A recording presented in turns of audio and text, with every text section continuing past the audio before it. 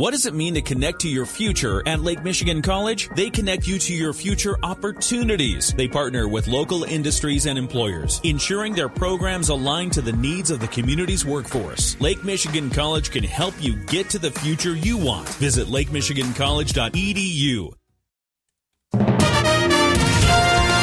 WSJM News Now. This is the 5 o'clock news block on News Talk Sports 94.9 WSJM. Brought to you by the Town Crier Wire. In the newsroom, I'm Andrew Green. The Michigan Veterinarian's Office says a case of West Nile virus has been found in a Berrien County animal. A camelid, which is like an alpaca, became ill in late September and later died. It was found to have been infected with West Nile. Berrien County Health Officer Guy Miller tells us the illness is not often found in either humans or animals in the county. However, with this animal case and one probable human case found in the county this year, he says it's clear the virus is here.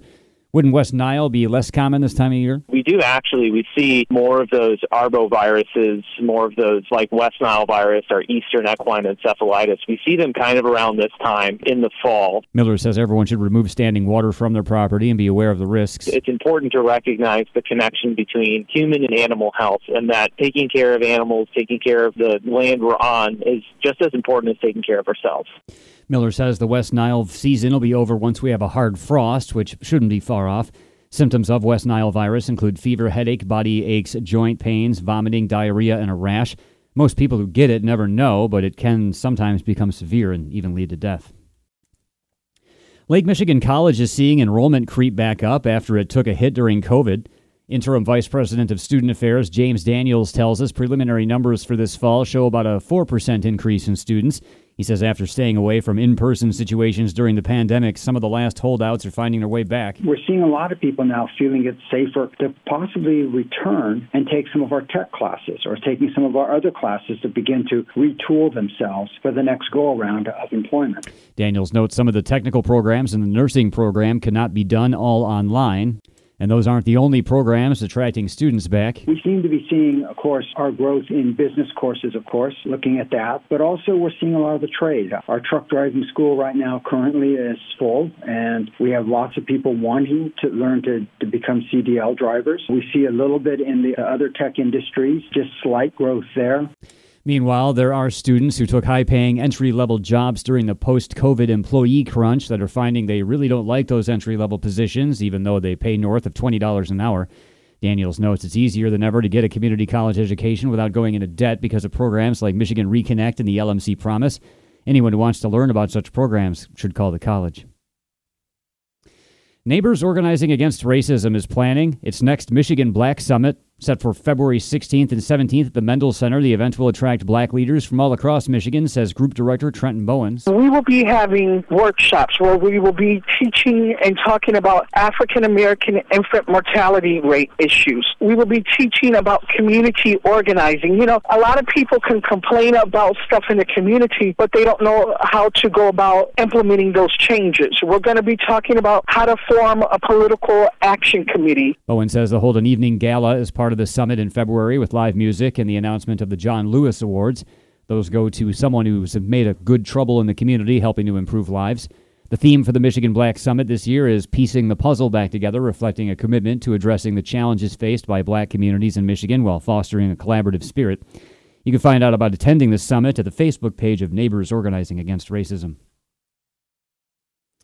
Halloween is Tuesday, and the Berrien County Sheriff's Department has some reminders for everyone to stay safe.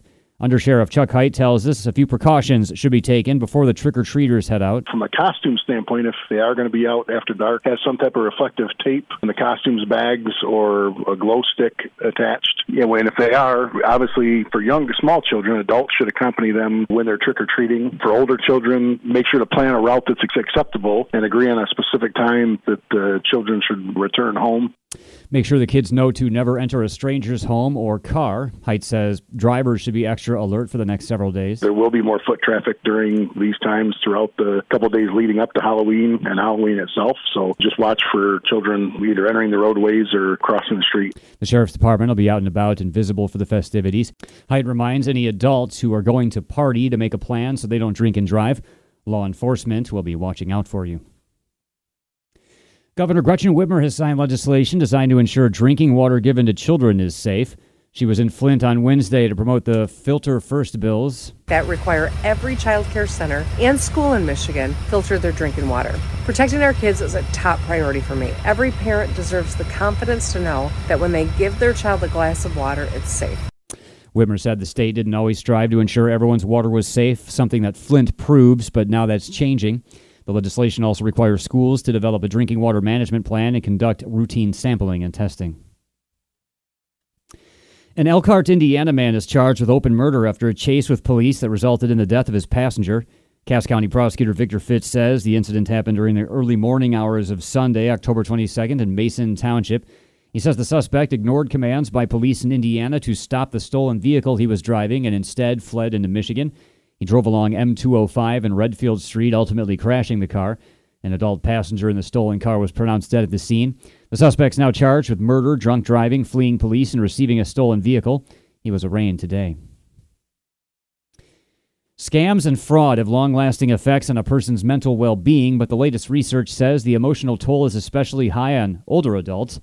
Half of the victims in fraud cases reported to the FTC were under the age of 30, but the financial losses are greater with older adults at an average of $1,500. The AARP says people who get scammed often experience shame and a desire for isolation.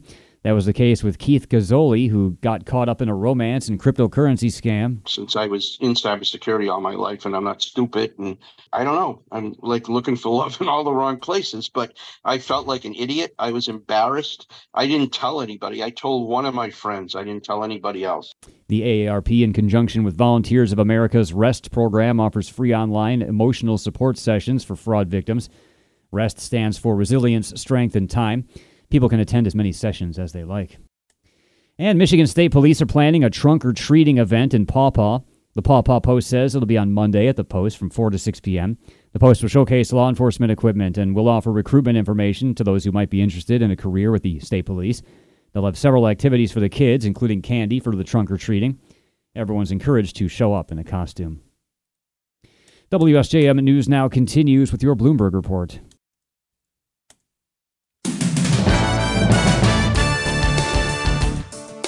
WSJM News now continues, brought to you by Imperial Furniture in Dowagiac, where furniture shopping is fun. New House Speaker Mike Johnson. He was elected today. The Louisiana congressman gave a floor speech not long after his election. Here's ABC's Liz Landers in Washington. After 3 weeks without a Speaker of the House, a little-known Republican Louisiana congressman Mike Johnson was elected to the top position. Johnson taking the dais as the Speaker for the first time. We stand at a very dangerous time. I'm stating the obvious. We all know that. The world is in turmoil. But a strong America is good for the entire world. Johnson becomes the 56th Speaker of the House. Every Republican president voted for him. Democrats have criticized Johnson, a close ally of former President Trump, for voting against certification of the 2020 election. Liz Landers, ABC News, Washington. Republicans eagerly gave Johnson the gavel today on a vote of 220 to 209 with a few absences. Johnson picked up an important nod of support from Donald Trump. He was the fourth candidate Republicans nominated to replace Kevin McCarthy. The Republican majority has been without a speaker for 3 weeks and was desperate to end the chaos. Johnson was quickly sworn into office. He said Republicans would, quote, restore the people's faith in the House. Far-right members refused to accept a more traditional speaker. Moderate conservatives didn't want a hardliner. The House was planning to reconvene to consider a resolution in support of Israel in its war with Hamas as soon as possible. Meanwhile, the Republican from Louisiana has a very strict code when it comes to constitutional interpretation. ABC's Jay O'Brien explains. The court says that the Establishment Clause in the Constitution, in the First Amendment, creates a firewall between church and state both ways. That's what Hugo Black decided, right? Mike Johnson doesn't see it that way. And it's just an interesting insight into the policy positions of the person who's now going to be the most powerful Republican in the House of Representatives, potentially the most powerful Republican on Capitol Hill, because Republicans don't have the majority that they have in the House in the Senate. The UN Agency for Palestinian Refugees has warned that it's on the verge of running out of fuel in the Gaza Strip, forcing it to sharply cut back relief operations across the Strip. The territory has been blockaded and hit by devastating Israeli airstrikes since Hamas militants launched an attack on Israel more than 2 weeks ago. Hospitals in Gaza are struggling to treat masses of wounded with dwindling resources. Health officials in the Hamas-ruled territory say the airstrikes killed more than 750 people between Tuesday and Wednesday. It's not clear how many of those killed were militants. The AP could not independently verify the death toll. The head of the United Nations is clarifying some controversial remarks he made about the war between Israel and Hamas. More from ABC's Derek Dennis. UN Secretary General Antonio Guterres standing by comments he made to the Security Council saying the violence between Israel and Hamas, quote, didn't happen in a vacuum, while condemning the actions of Hamas. I spoke of the grievances of the Palestinian people. And in doing so, I also clearly stated, and I quote, but the grievances of the Palestinian people cannot justify the appalling attacks by Hamas. Israeli officials, including the country's ambassador to the UN, have called for Guterres to step down, saying he should have been more forceful in his support of Israel. Derek Dennis, ABC News. The judge in Donald Trump's civil fraud trial has fined the former president $10,000. The judge says that Trump violated a limited gag order barring personal attacks on court staffers. The fine was issued today after Trump complained outside court about what he called a, quote, person who's very partisan sitting alongside the judge in the case, Arthur Engoron. Weeks ago, Engoron ordered all participants in the case not to comment publicly on his staff. The October 3rd gag order came after Trump made a social media post maligning the judge's principal law clerk who sits behind him in court. Trump's lawyer says his comment Wednesday was about witness Michael Cohen and not the clerk. It was a big day at the White House as a key state visit from a U.S. ally. ABC's Karen Travers has details on President Biden's meetings with the Australian Prime Minister. President Biden began his meeting in the Oval Office with Australian Prime Minister Anthony Albanese by apologizing for canceling his visit to Australia earlier this year. But the red carpet is rolled out for Albanese today at the White House for this state visit. The president told reporters he and the Prime Minister will be discussing climate and clean energy, U.S.-Australia cooperation on technology and science, and global security issues from the Indo-Pacific region to Ukraine and to Israel. Mr. Prime Minister, thank you very much for being here. It's an honor to have you. And thank you for your leadership and your personal friendship. Karen Travers, ABC News, the White House. Hurricane Otis ripped through Mexico's southern Pacific coast as a powerful Category 5 storm tearing through buildings in the resort city of Acapulco, ravaging roads and leaving large sections of the southwestern state without power or cell phone service. While little is known about possible deaths or the full extent of the damage, experts are calling Otis the strongest storm in history to make landfall along the eastern Pacific coast. By mid-morning today, Otis had weakened to a tropical storm. And as the war against Hamas continues, the Israeli Defense Force now says it's seeing a surge of ultra-Orthodox men lining up to join the ranks, despite traditionally being exempt from service due to religious reasons. ABC's Ines de la Cuetera has more from Jerusalem. It's unlikely that they'll be serving in kind of, frontline combat units because they haven't received the training for that. So the IDF says they're going to be given 2 weeks of basic training, and then they will likely serve in other roles. So, for instance, they could be, ambulance drivers, they could be cooks, they could be medics, work in kind of logistical support, but unlikely that they will be on the front lines.